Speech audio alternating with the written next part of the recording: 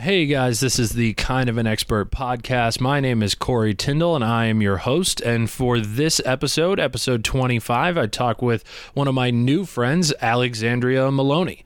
She is the president and co-founder of an organization called The World is Watching. And what they do is help out organizers around the world that are trying to organize Black Lives Matter protests and the movement to give them kind of resources and answer any questions that they have regarding pushback that they're getting, or, you know, the best way to possibly organize stuff in their little town. So I thought this conversation was super interesting. It was incredibly different to kind of hear how the rest of the world contrasts to the United States in terms of the Black Lives Matter movement, and what we care about over here compared to what they care about in Italy and France and the UK. And then we also talk about a little bit of what we all can do as normal, average Americans to kind of help the movement and to help out people that are disadvantaged in this entire pandemic and ecosystem as a whole. So again, I thought it was super interesting. There are links in the show description for some of the stuff that we talked about. But without anything else from me, let's get into it.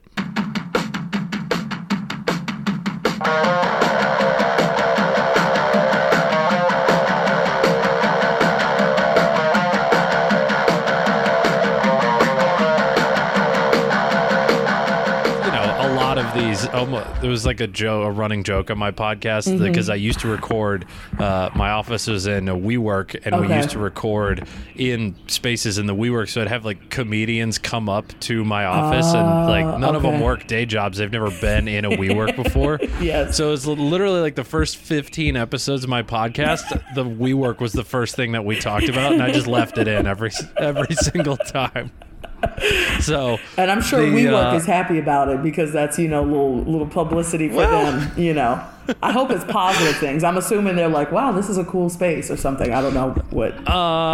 Yeah, it's been real mixed. We were not nice to them when their CEO went crazy and started walking around the streets of Brooklyn barefoot and lost all that money and stuff. So it's a real whatever WeWork's doing, we're honest about it. Yeah. So but it is funny if I leave this in the consistent listeners of this podcast will be like, God damn, you can't not talk about it. It's tradition. Yep. It is tradition. So, well, cool. So let's just get into it. So, okay. So let's start off this time. How about a quick summary of who you are, what you do with Black Lives Matter, and kind of what your approach is to the whole movement, because you're not part of the official United States Black Lives Movement Matter or organization. You're part of something else, correct? Correct. We're assisting the official Black Lives Matter organization. Got it. Mm-hmm. Okay. So what's kind of the scope of what you guys are doing? Are you helping to find organizers that can, put stuff out on social media, or what is kind of your day-to-day role? How do you approach your, it's Monday morning, what are we doing today? Sure. And I'm happy to share a little bit just generally about who I am and what I do, because I get that question a lot where people are like, so Please. What do you do? I've known people for 10 years who are like, so what do you do? Yeah. But generally, I like to think of myself kind of as a problem solver. So I like to help people solve problems, and I like to talk to people. My background is in international affairs. I spent a few years overseas, and when I returned to the U.S. for my MPA at Cornell, my research was based on developing diversity and inclusion frameworks for institutions using systems thinking theory. So in short, systems thinking is understanding social ecosystems, all of the stakeholders in that system, to use tools and to identify gaps and recommend solutions, in short. So I've found that U.S. foreign affairs agencies, the Department of State, Department of Defense, have, a major opportunity for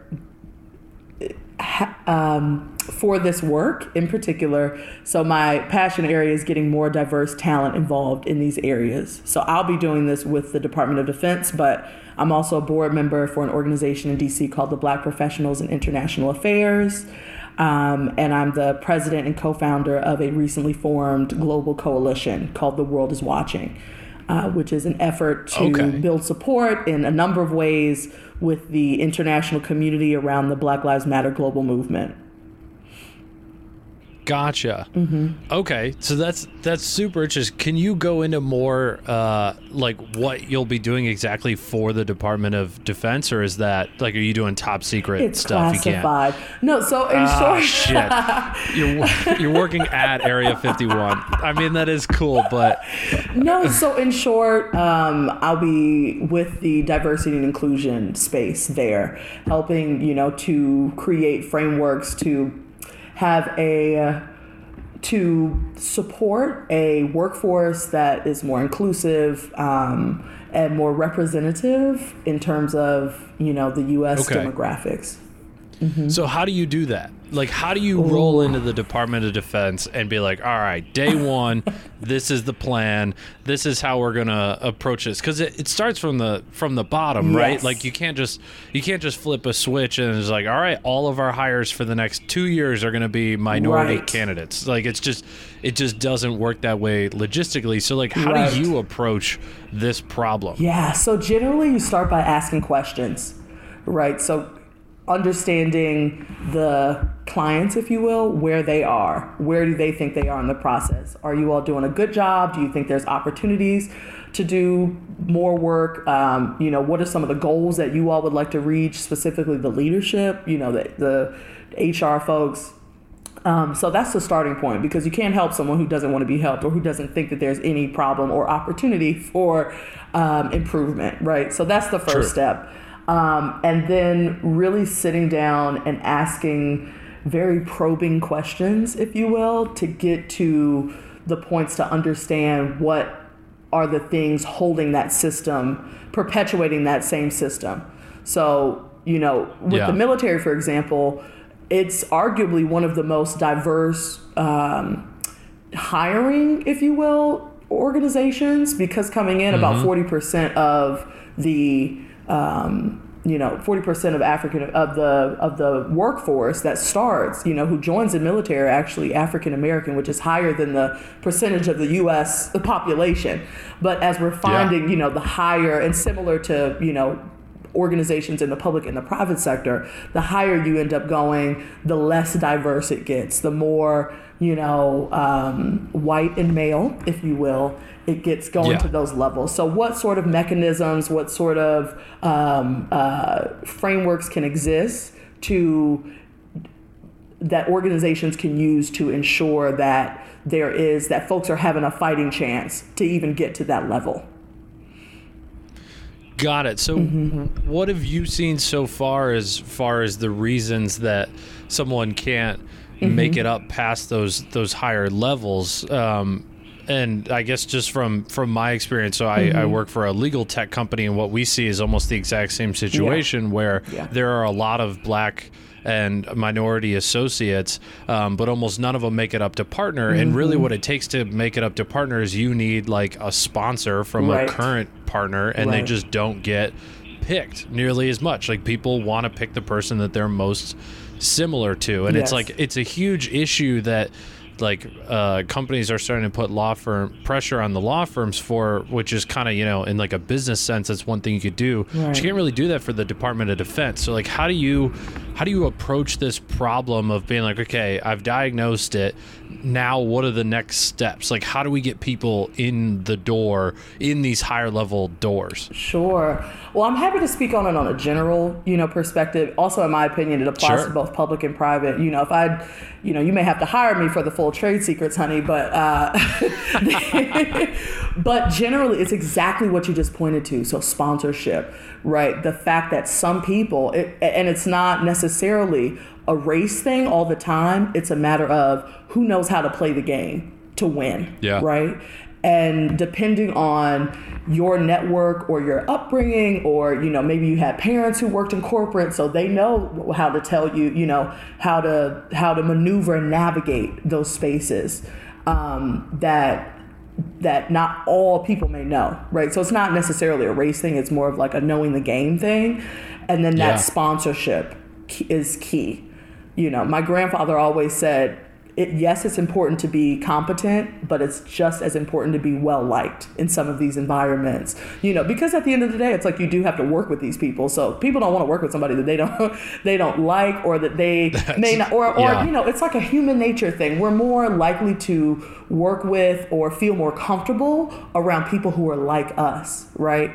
Yeah. So I think for folks who may not already have the knowledge of how to kind of navigate that space, of being open, being confident in yourself, right? So not feeling like you have to pretend to be someone you're not. I don't think that that's the way, but being open to having more conversations or learning new things, or things that may be, of interest to the company culture that you're a part of, or, if in the legal field, for example, you may need to, folks may like to go have a drink after work, and that's where the, conversations on the next bidding process may come.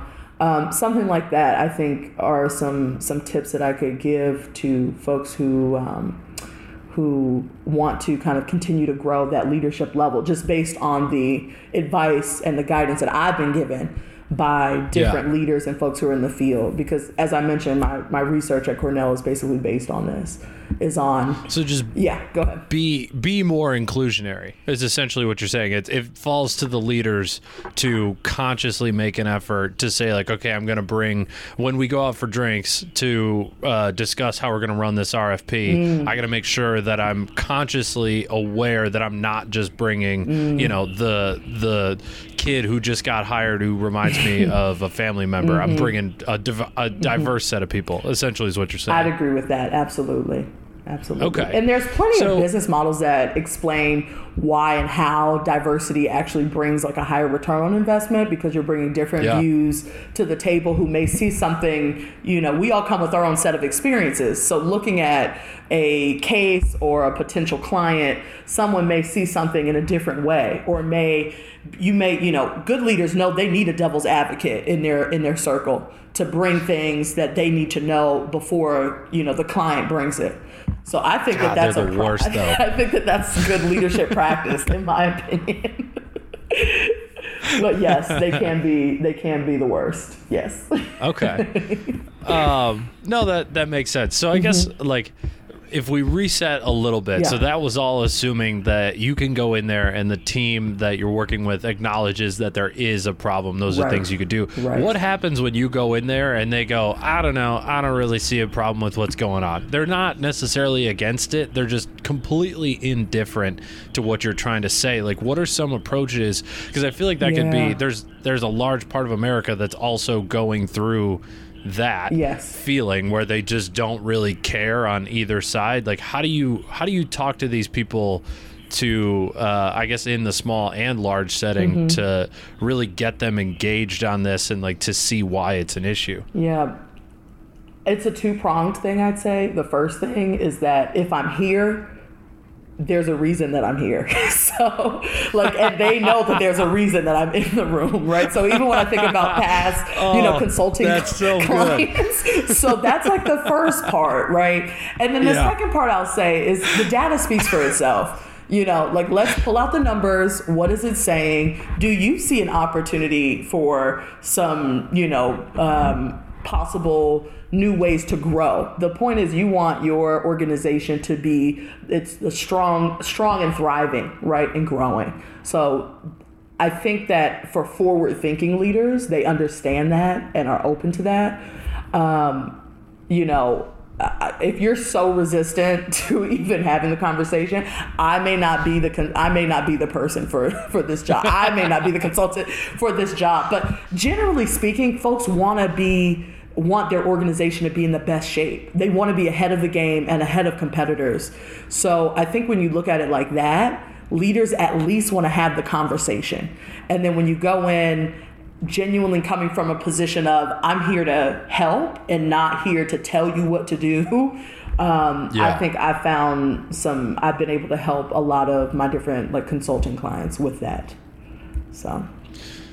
No, that completely makes sense. I mean, it's all about how you approach it, right? Like, and I guess you could kind of see that with like the Black Lives Matter protests that are going on right now. Like, I guess, how do you feel about how they're approaching this whole movement? And I don't necessarily mean like the rioters or the looters. I think that's a super small segment of people that aren't even necessarily with the protests. So not even talking about that, but like the actual protesters, their messaging, like how would you say they're doing in terms of getting their message across to the widest group of people? Right. I think that the protesters of the Black Lives Matter movement are a piece of a puzzle of a much bigger puzzle, right? So I think that protesting and protesters help to amplify the needs and the concerns of certain communities, right? So while that is also an important aspect of this kind of social change ecosystem, if you will, what's even more important is what are the tangible policy demands coming out of the social justice organizations, coming from the responses and the policy suggestions coming from our legislature, from our state, local, national level, to really see these things. Like, you need stuff in writing, on record. It's nice in theory to say, oh, we're going to make things a better place, going out, standing in front of the camera or the news media to say, we there is a problem and we want to fix it. But we're at the point now, it's time to see things on paper. What are the root problems that we're looking to solve, that are here, in a very institutionalized way? We aren't the reason that they are here, but we will be the reason that they get solved, because this is our generation, right? So I think overall, and I've seen so much great work being done, legislation being passed. I'm seeing a lot of wins in different cities throughout the U.S. So I see it as us moving quickly and in a progressing in a positive direction as far as the Black Lives Matter movement in the U.S. Yeah. And I definitely want to get into your more international work as we go. But I guess, so what you're saying is you're not necessarily worried about the marketing of the current protest because it's actually getting stuff done on paper? What do you mean by marketing? So I guess like the thing that I'm trying to get at is like some stuff, like the phrase defund the police. Like, to me, it could kind of seem like that's such an aggressive yet also vague kind of phrase to make your slogan, where people on the other side don't look at it as like, oh, okay, I see what they're doing. Like, they literally think they're trying to get rid of the cops in America, which is just like, it's insane. You can't like you can't do that. And I'll be honest, when I first heard the term defund the police, I thought it literally meant, remove all funding and remove the police. Like, I don't know about you. I don't like the idea of living in anarchy and chaos. So, I acknowledge the need for law enforcement, like especially those who are actively working under the mission of defend and protect in our communities, right? Like all communities. I'm a believer, not all cops are bad. So after doing more research for myself, I learned that this kind of phrase that is considered catchy, like defund the police, is more so, there are some people who are like, yes, we don't need police. But I think generally this particular cause is more about properly reallocating funds and resources so that police officers and law enforcement are actually able to spend more time like doing their jobs, right? So that police aren't spending time being the social worker and mental health worker and educator and handling issues related to housing and homelessness. And it's hard. Like when I look at Muriel Bowser, who's the DC mayor, for example, she's getting major backlash because she recently increased some of the funding for police in the city. And granted, it's a relatively small percentage increase. And they said that it was for new cadets. But like these political leaders are in some really challenging situations because while we recognize that there's a need for this, funding reallocation to support these long-term big picture changes as they're needed, like there's an equally as important obligation to ensure that, local governments and folks don't cause more harm to communities that are actually most vulnerable to crime, who depends on the need of law enforcement and protection. So like talk about a catch-22. But like in terms of defunding the police and things like that, I am an advocate of, I think, some very effective ways to further strengthen the police, strengthen our foundations of, law enforcement in the U.S., definitely by releasing more stop and frisk data publicly, records of police brutality, things like that. DOJ Department of Justice holding these police stations accountable in ways that they think would actually be effective as a start. Because again, we have to recognize where the problems are and what those problems look like in order to even create mechanisms to change the behavior or the culture of that, if you will. Yeah, okay. The kind of actually does answer what I was gonna ask next. Is like, so we're seeing all these changes on paper. We're seeing it in New York. We're seeing it in Minneapolis, Seattle. Yeah. I mean, I guess the issue that I'm seeing is we're seeing it in historically super liberal places, where like Tulsa, Oklahoma is not changing any of their laws. Like, do you think that has to do with the phrase defund the police, where people kind of get freaked out? Like, if it was demilitarize the police instead of defund, do you think more people would catch on? Like, I guess I'm we're nitpicking here. Like, obviously overall the protest is doing what it can, but it's just like, as someone who's in the position that you are, where you're doing this more overseas, and we'll get into that, but you're helping Black Lives Matter organizers. Like, what do you tell them in terms of a strategy? I think, I'm not in a position to like inform folks of full Black Lives Matter strategy per se.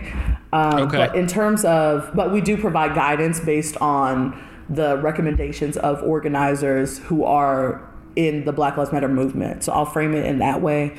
But in terms of, I do think that demilitarizing the police is a more accurate term, if you will, for what needs to happen. It's not as catchy. It's not as catchy, right? It's not as catchy. But I also think like this could arguably, like, I think it's bigger than the phrase. I think that some of these, police departments or law enforcement agencies, like it's considered to be an attack on their organization, on their group. Yeah. And like I said, not all cops are bad, right? But there's now so much attention and national attention on these organizations that there's likely to be a much more defensive stance. Both, I'll just leave it at that, a more defensive stance, in my opinion, from police departments. And I would love to see more of, and sometimes things may need to die down a little bit because folks are still kind of a little hot right now. They're hot. And that's me being nice about it. But actually having holding the space for a constructive conversation around what are the actual changes that need to be made, both, and what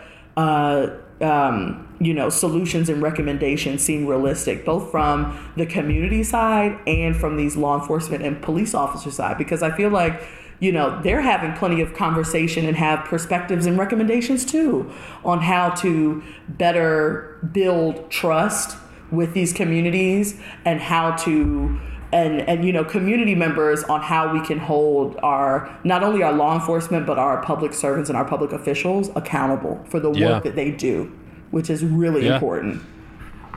No, I agree, and that's actually part of the reason I want Biden to pick Kamala as his VP, because everyone's like, oh no, you don't want to pick her. She's she's a prosecutor. I was like, no, she's seen the system from the inside. Like she knows where it's fucked up. Like put her in charge. Yeah. What are you doing? Like, but yeah, definitely hearing that other side is definitely good. Yeah.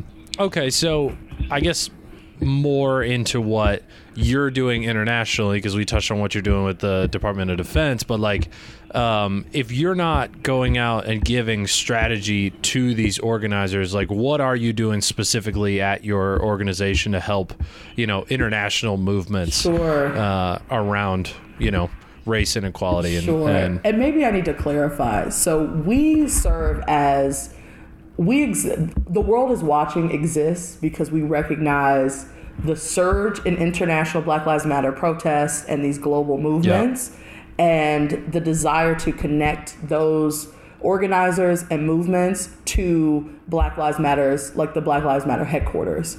And in the meantime, as we are identifying the appropriate person who handles these international representatives, while we've been on that process, we've also been asking, how else can we help as the world is watching? Like we are a team of international and, foreign policy professionals who have really immense international networks who are being contacted saying, we're interested in helping, we're interested in supporting, how can we support?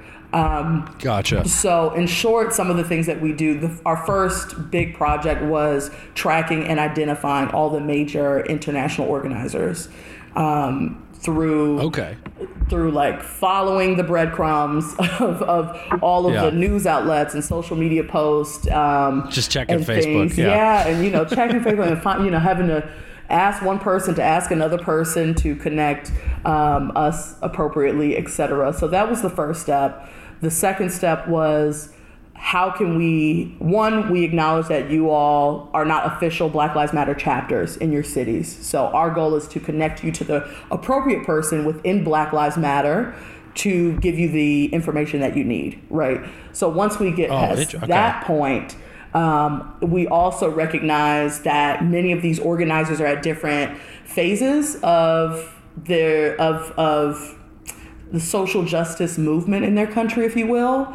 So we recognize a strong need to provide guidance and identifying, like, I'm not an international activist. Not in my opinion, I'm not.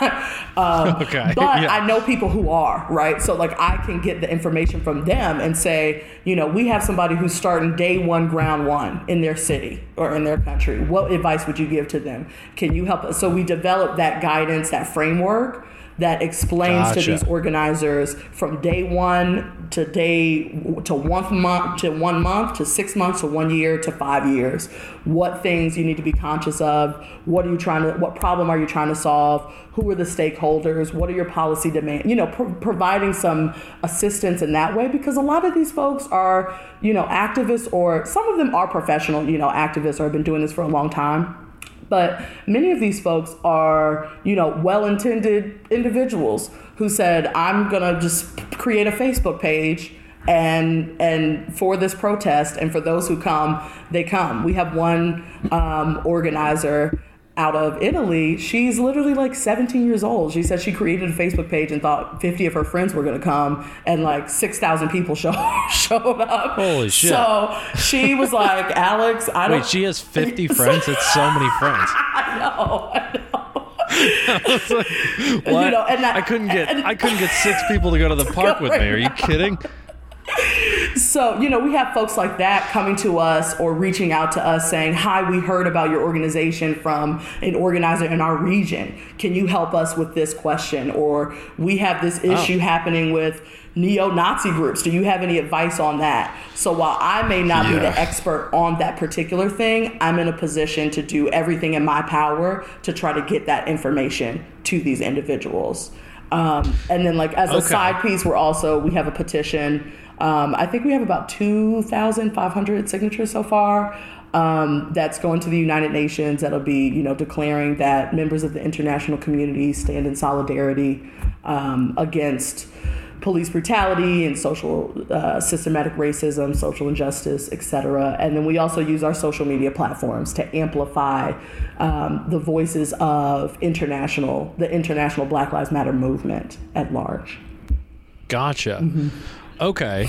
So could you get into like, what are the different types of questions that you get around the world? Like, how are the questions different in Italy than they are in France, than they are in England, than they are here? Like, what's kind of going, or is everybody mostly on the same page kind of? That's a great question. So in terms of like differences in the U.S. Black Lives Matter movement versus the movement abroad, it's been very interesting. So while there are some similarities, like similar narratives or even like, you know, similar histories, right, of colonialism, slavery, and racism, you know, for the sake of this conversation, you know, racism versus institutional racism. Racism is like, I don't like you, I feel superior to you because you're Black, I'm white. Whereas institutional racism manifests more as like structures or policies that may affect Black or brown communities, perpetuating discrimination in criminal justice, employment, housing, healthcare, etc. Education, exactly. Education especially.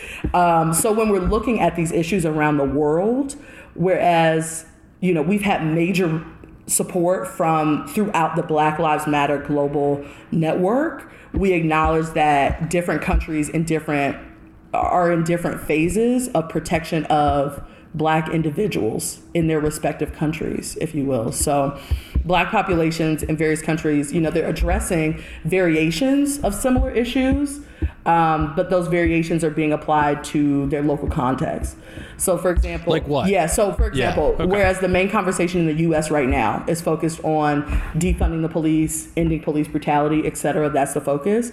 What we found when connecting to these international organizers is that these key areas are varying on context. So like the UK, for example, is very similar to the US, whereas in Italy or Spain, the key areas are protecting Black populations, some of whom may be undocumented individuals who travel from various parts of Africa to these countries. So ensuring that these Black and brown individuals have proper human rights protections in place. In Australia, for example, there's a lot of focus on the local indigenous populations who experience major discrimination. And then some of those same things we've seen have applied to Black populations and Black and brown communities that are located throughout Asia. But in terms of the Asian communities in particular, I've seen so much organized work supporting Black Lives Matter, like virtual hip hop benefit concerts, community town halls, like Asian social justice groups are mobilizing with the Black Lives Matter group, like, you know, translating the resources into their Asian languages to have these conversations. And what has been fascinating to me has been the under the radar organizing work that I've seen from members in the Asian community. For example, so I'm not sure if you heard about the K-pop Korean pop music fan base. Like I've heard they're insane. Like if you just like take Justin Bieber's fans, ramp it up to like 4 times that, and that's like the K-pop group. Corey, that's what I've heard. If you go on Instagram right now and look up hashtag White Lives Matter, your feed will be flooded with K-pop videos and music. I lied to you not. I don't think I need that on my internet record. I'm sorry. I mean, it's just like, you could look it up and everybody knows you're doing it for like information. I can't look it up. That's going to show up 10 years down the road.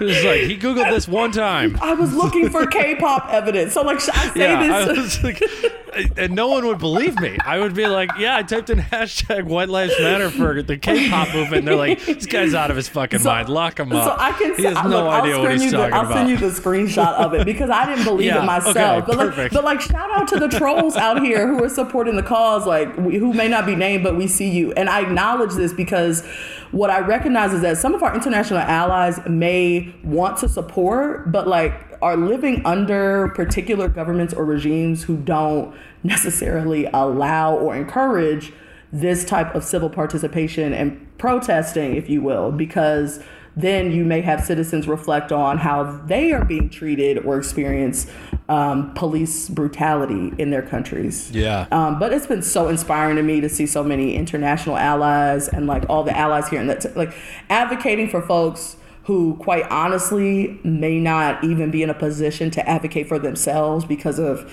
citizenship status or fear of deportation, you know, and using their identities and, you know, whiteness, if you will, to advocate for equality because, you know, it's a choice, right? Like that's the reality. So I'm so thankful for folks who are using their voice and their power to choose to work towards a better world. So that's a roundabout overview of the information that I have on the Black Lives Matter like global movement and what's happening around the world. Gotcha. Mm-hmm.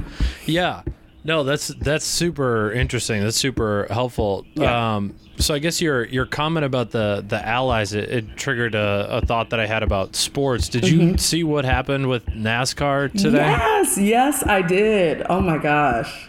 So it was horrible what happened to that guy. For the listeners, is this NASCAR driver? I think his name is Bubba Watson. Yeah, Bubba Wallace. Mm-hmm. Bubba Wallace. Yeah. I think he's the only black NASCAR driver. Yes. Correct? Yeah, like to my knowledge, yes. And he painted his car Black Lives Matter, and he was wearing a mask, he was wearing a T-shirt, and he came out and did this whole statement, and it got the Confederate flag banned from NASCAR. They're not allowed to do it anywhere. And then today, he found a noose in his locker, and which is, I mean, that's horrible.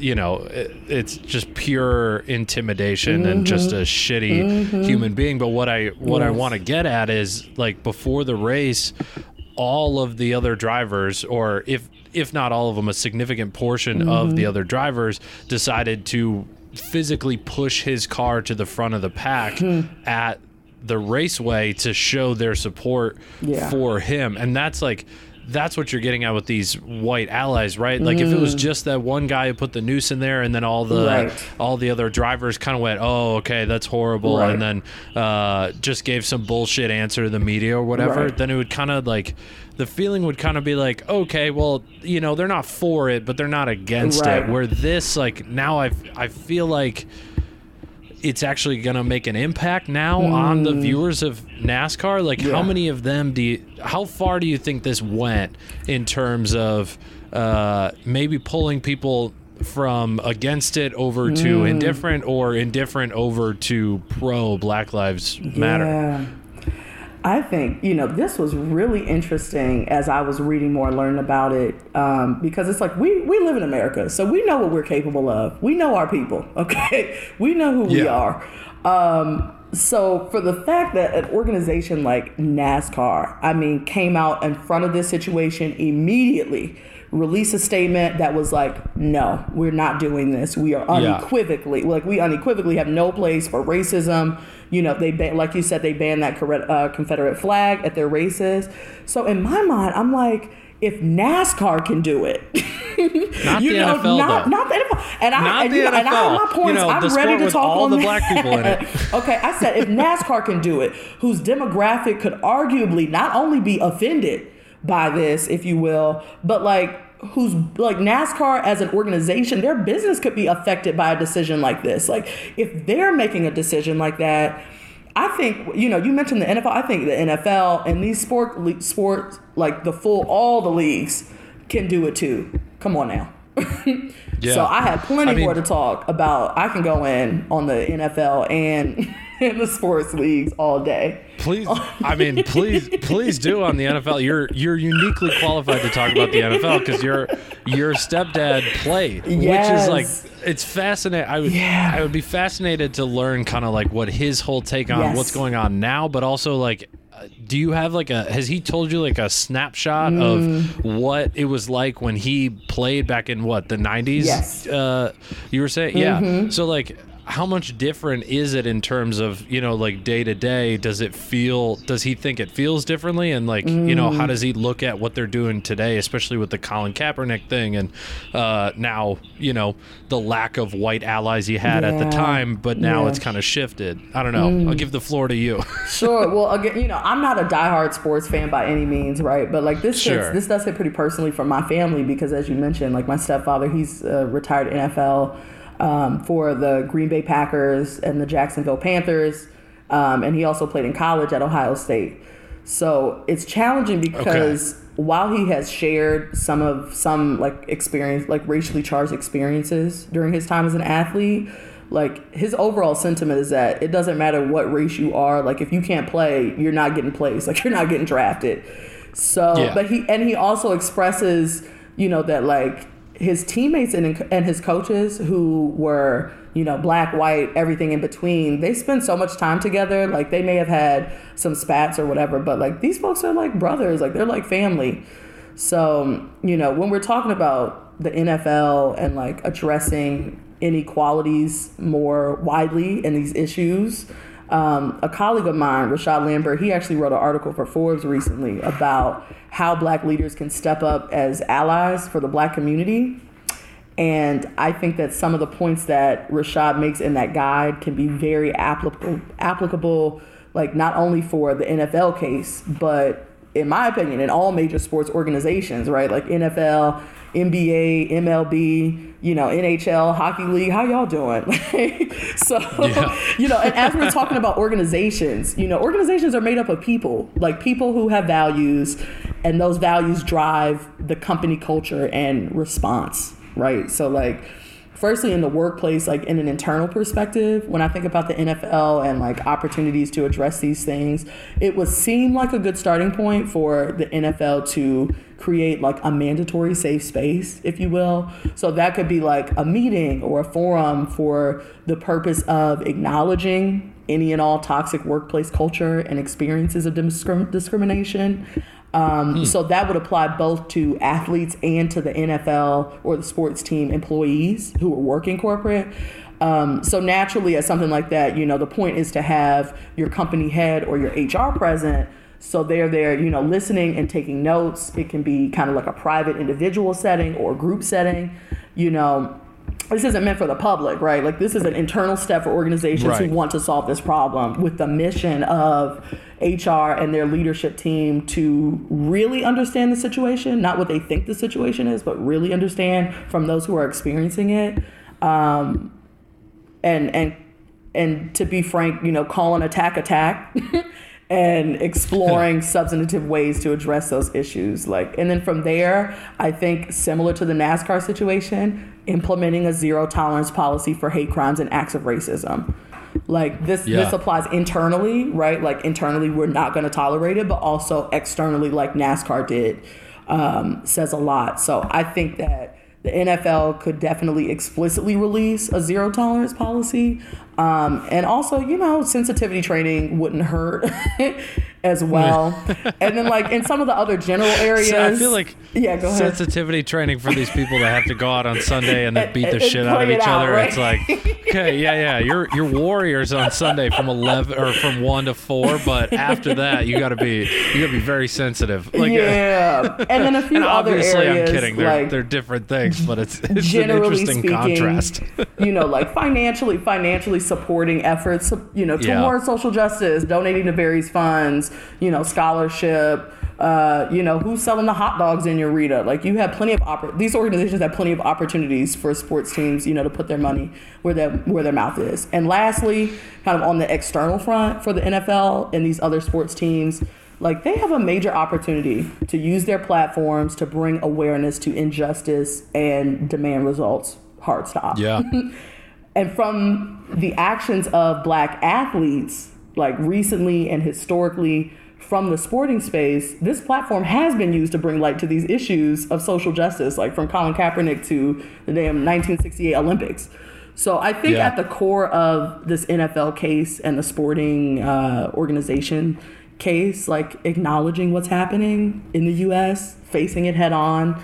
We live in a world where some voices are just louder than others. That's what it is. And silence speaks volumes. So to my knowledge, some of these steps have been explored by the NFL and some of these organizations, and some have not. But, organizations and leaders who are serious about stepping up as allies for the Black community are addressing these areas head on.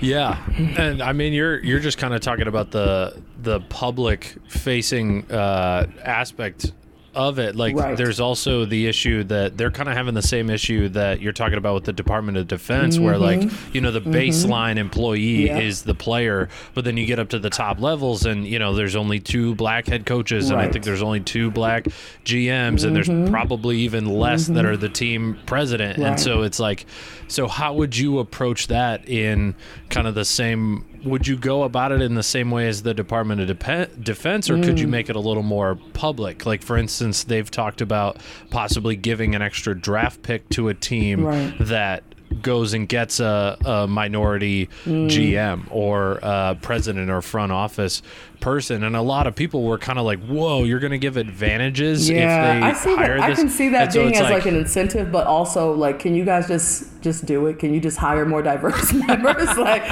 you shouldn't have to incentivize in that way necessarily. Yeah, you're just going to show up and say, what the fuck, guys? And they're going to go, we know. I think that we're at a point now where, because of the heightened national, that the U.S. and the world is watching on these things, and like the followers of these organizations and fans, right, are watching, that it's more at stake now than it ever has been for some of these organizations, because organizations are just straight up getting canceled. It's when you have, like a Netflix or a Facebook out here donating millions for different causes, not because it's like, oh, we want to look like we're doing something. I do hope that it's that they actually do see the value in doing that work. But not acting on or having an adequate response, if you will, right now in these social injustice matters has and most likely will negatively impact businesses and organizations. So I'm sure that the leadership, both at the NFL, but at these, private sector organizations, are really working around the clock. Like, how can we both, do the right thing, right? But also save our ass on the situation. Yeah. So I would think at a leadership level, and like, in my opinion, I'm sure they've had these. I don't think that, 1 month ago is the first time that these organizations have had these conversations, right? So hopefully. I think that hopefully. So I would think that there have been things that have been done and things that are in motion. And the current climate is going to amplify and propel us into the future, if you will, on some of these matters. But it's like, just hire more diverse folks, bring them up to the leadership level. I guess maybe I'm oversimplifying something.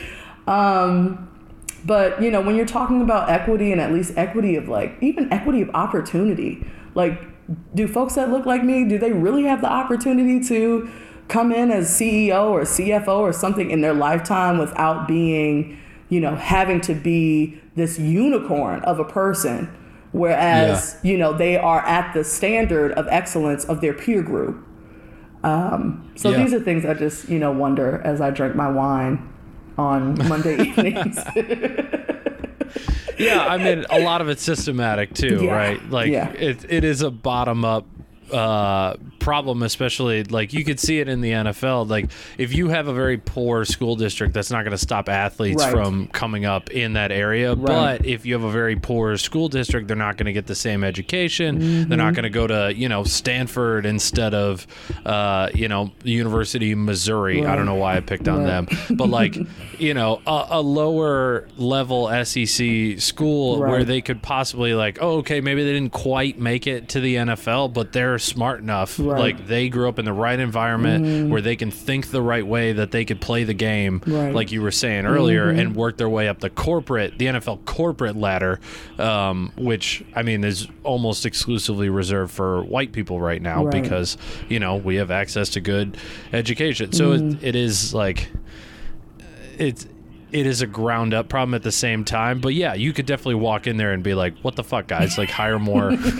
minorities. There's plenty of them. Like, Yeah, absolutely. There's more of them here than anywhere else. Absolutely. It's like, where else could you be? Yeah, and it's crazy because it's like right now in 2020, we live in arguably the most, highly educated, diverse population, almost in recorded history.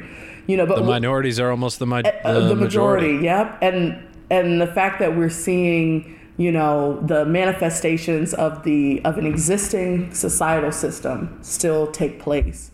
Folks, like, I'm not asking for a handout. I'm just asking for the opportunity to have the same opportunity to win. Like, at least, if my name is, there's studies that are like, if you have a person named Katie and a person named Keisha, or, a more unique name, same qualifications, the HR is likely to lean more into the Katie, right, than the Keisha. Yeah. So, how can we address those things? Like, that's the kind of equity that I would want to see kind of in the organizational space as we move forward in this. Yeah. No, that makes a lot of sense. Mm-hmm. Okay, so let's shift topics. Let's go back to international, because you just did one of the coolest things that I've ever heard in my life. And correct me if I'm wrong, but you just this last week moderated a panel that had the Queen of the Democratic Republic of the Congo on it, correct? Yes. Okay. Tell me what that's like. Give me the whole picture. Fangirl yes, out. Unless it wasn't that exciting. Because I was such a fan. When I tell you, you would think that I was speaking to a living Disney princess. Like, I was just in awe. I mean, you almost are. This woman, yes. But the conversation, it was a virtual event organized by The World is Watching and in connection with other partnering organizations. Having a conversation, it was on Juneteenth last Friday, on what could a united African diaspora look like? Like, what could that look like in the current context? How can we use technology to connect more, and where Black communities around the globe can connect and support each other? So having the opportunity to speak to Queen Diambi was just like it was so inspiring. One, because she as a person is just so kind and warm and compassionate, that, she would be speaking, I would get lost in her words. Like, I'd be like, oh shit, what's the next question I have to ask? Like, and I'm so blessed and fortunate to even be in the position to be able to contribute to these things and to these different projects. Like, literally, The World is Watching started as an idea of me just being like, how can I explain what's happening to my international friends, what's going on for Black Lives Matter? And it's grown to this super large thing that I think has helped. And our hope is that we've been able to, help in what ways we can. And like I tell folks, help how you can, when you can, where you can. Because this is an ongoing fight, right? Like, in an ideal world, we could say, on August 1st, 2020, all of this will be solved. But that's not the case. So it's like, you know, how are we using our voices and our access to try to make a more just and a more equitable world where people have a fighting chance in some of these spaces? So sorry to diverge in that. Queen Diambi was great. It was a great panel to moderate. Is there anything that she said specifically that really kind of resonated with you, of just like, oh shit, why did I not think of that? Or was it kind of more of just, like a round table, everyone giving thoughts and having a discussion? Yeah, so it was more round table formatted, but there was one thing in particular that really stood out to me. She said that before she came to the U.S. for a visit, that, her family and her friends told her, be careful and the U.S. is dangerous. Black people in the U.S. are dangerous. You need to be careful there. And she said, based on the things that she saw in the media or on TV or in movies, she was afraid to, go to Black communities or interact with Black people. She said, interact with my people. Wow. We're the same people. And then she said, basically she had to check her own bias and her own, we kind of have this like cognitive dissonance to these things, but checking her own bias on, what we are absorbing in the media or on TV to be true, instead of going off of our experiences and on our actual, human connections with people. So that really stuck out to me because it made me, No, that's heavy. Yeah, it's heavy. And as, a group of Black folks talking about this, about understanding, threat, but we are, talking about our own community and what does that look like, and coming to terms like this is, and that just reaffirmed for me that this time and these issues and this is a learning time and a learning opportunity for everybody, like not just for white folks, not just for Black folks. Like we're all out here doing our best to, learn and grow and make this world a better place. I know that sounds very cheesy and very corny. But that was like my biggest takeaway from that, from hearing her speak. Wow. Yeah. I mean, that really says a lot about the U.S. Culture, that we are just so divided and divisive at the same time. Wow, I'm super jealous. I wish I got to be there, at least like see or hear it. That sounds fascinating. Sure. Well, the recording is on YouTube, so I'm happy to share that with you. Oh yeah. Send that over to me afterwards, and I'll put it in the show description. Sure. Cool. Well, so we're almost at an hour. Yeah. Is there anything that you wanted to say to kind of wrap it up? Like, can people donate to your organization? Which places should they donate? How do they help? How do they be better allies, like you were saying before? And then what else should I put in my show description for just like, links to help people out? Yes. So I do encourage folks to, again, The World is Watching is a coalition of people who are helping. So we are not financing, like we're not taking any money. That's not what we're here to do. So I do encourage, individuals to do their research on donating and where they're donating and, ensuring where those funds are going to. I know in particular, folks have been putting some emphasis on, donating and supporting kind of like local Black businesses if you can, or like funds supporting those businesses because, not only because of this situation going on, but the, COVID-19 coronavirus situation has been really creating more challenging situations for folks. For everybody. Yeah, for everybody. So I'd say as my concluding thoughts on how allies can show up in this fight, I'd like to start off by saying thank you. Like, I'm thankful to each and every voice that has used their space to support these efforts, like ensuring equality, ensuring protection, justice, and opportunities for Black and brown people in this country. And that relates to all people in this country, to persons who are advocating against violence and racism and systematic injustice in the U.S. Before I provide any suggestions on how allies can continue to show up, I encourage and urge all people to be mindful of their mental health and well-being during this time. Engage when you can, how you can.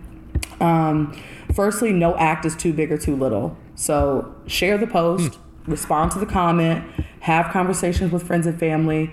It's okay to ask, what do you think about what's going on? Or what are you guys talking about where you are in this? I urge all of my friends who are allies to look past the, a post is performative, I'm performing, or a post may not be enough. I challenge that notion because, in my eyes, it's likely that you as an ally or, an international friend may have access to individuals who are learning about this and engaging with this that could be for their first time, or, them hearing it or seeing it from you may spark a different thought than if it was coming from me, or from someone that looks like me. And the conversation might be a little different coming from you as someone that they relate to, right? So I encourage engagement and active involvement, attending a peaceful protest. For my international allies, we have folks who are translating resources and terminology into their native language. Continue doing research and learning, supporting and donating how you can. Next, leaning in to challenging others. Cancel culture is really easy, right? But in ways cancel culture can continue this cycle of, not only discouraging individuals to learn, but ultimately push people deeper into spaces of hate, in my opinion. Right. So it doesn't help anything. Yeah. And I know it's like easy to do and it feels good in the moment. Like, yeah, I told them block, but be as open as you can, right? To have dialogues or using your voice to support a more peaceful, a more compassionate, a just, understanding world. Being open to learning. We may not know all the exact answers, like me as Alexandria, you as Corey, us in this world. And that's okay. Show up anyway. As my program director, Tom O'Toole from Cornell says, he says, I'm here to lean into the learning, Alexandria. I look forward to the opportunity to learn and explore these thoughts. I said, okay, Tom, if you want it, I'm going to give it to you real. So be ready. Be ready. It's the only way to give it. Learning our roles. So the social change ecosystem, it involves so many roles: disruptors, frontline responders, guides, visionaries, healers, nurturers, builders, connectors, writers. I'd encourage anyone to explore, and I can send you the link on this, explore your role. Medium.com did a great article that's called Mapping Our Social Change Roles in Times of Crisis, which has shaped the way that I see my role in this, and for those who I've shared it with. And interesting. Yeah. And then lastly, just show up anyway. Somebody will always have something to say, whether you helped, whether you didn't help. And at the very least, I feel like when we're, old, sitting in our rocking chairs, like looking back on, on 2020 on our holographic televisions, reflecting on this time, like we want to be able to say, I genuinely tried. I used my power that I had access to amplify a very important cause, if not one of the most important causes, most important for our generation, to contribute to a solution. We're living in the largest civil rights movement in recorded history right now. And again, there's big ways to do that, and there's little ways to do that. So help how you can, when you can, and where you can. That's great. No, that's a perfect way to wrap up, I think. Yes. So thank you, Alex, for doing this. I really appreciate it. I think this stuff is super interesting, and I know I learned a ton. So maybe down the line we'll have to do another one and kind of get a State of the Union type podcast going. Absolutely. And thank awesome. you, Corey, for holding this space and having this conversation. Seriously. Yeah, of course. No, I'm always happy when people are doing interesting things that actually matter. I'm always happy to talk to them. So awesome. Well, cool. I will talk to you soon. Alrighty. Thanks, Corey. Bye-bye. All right. Bye-bye.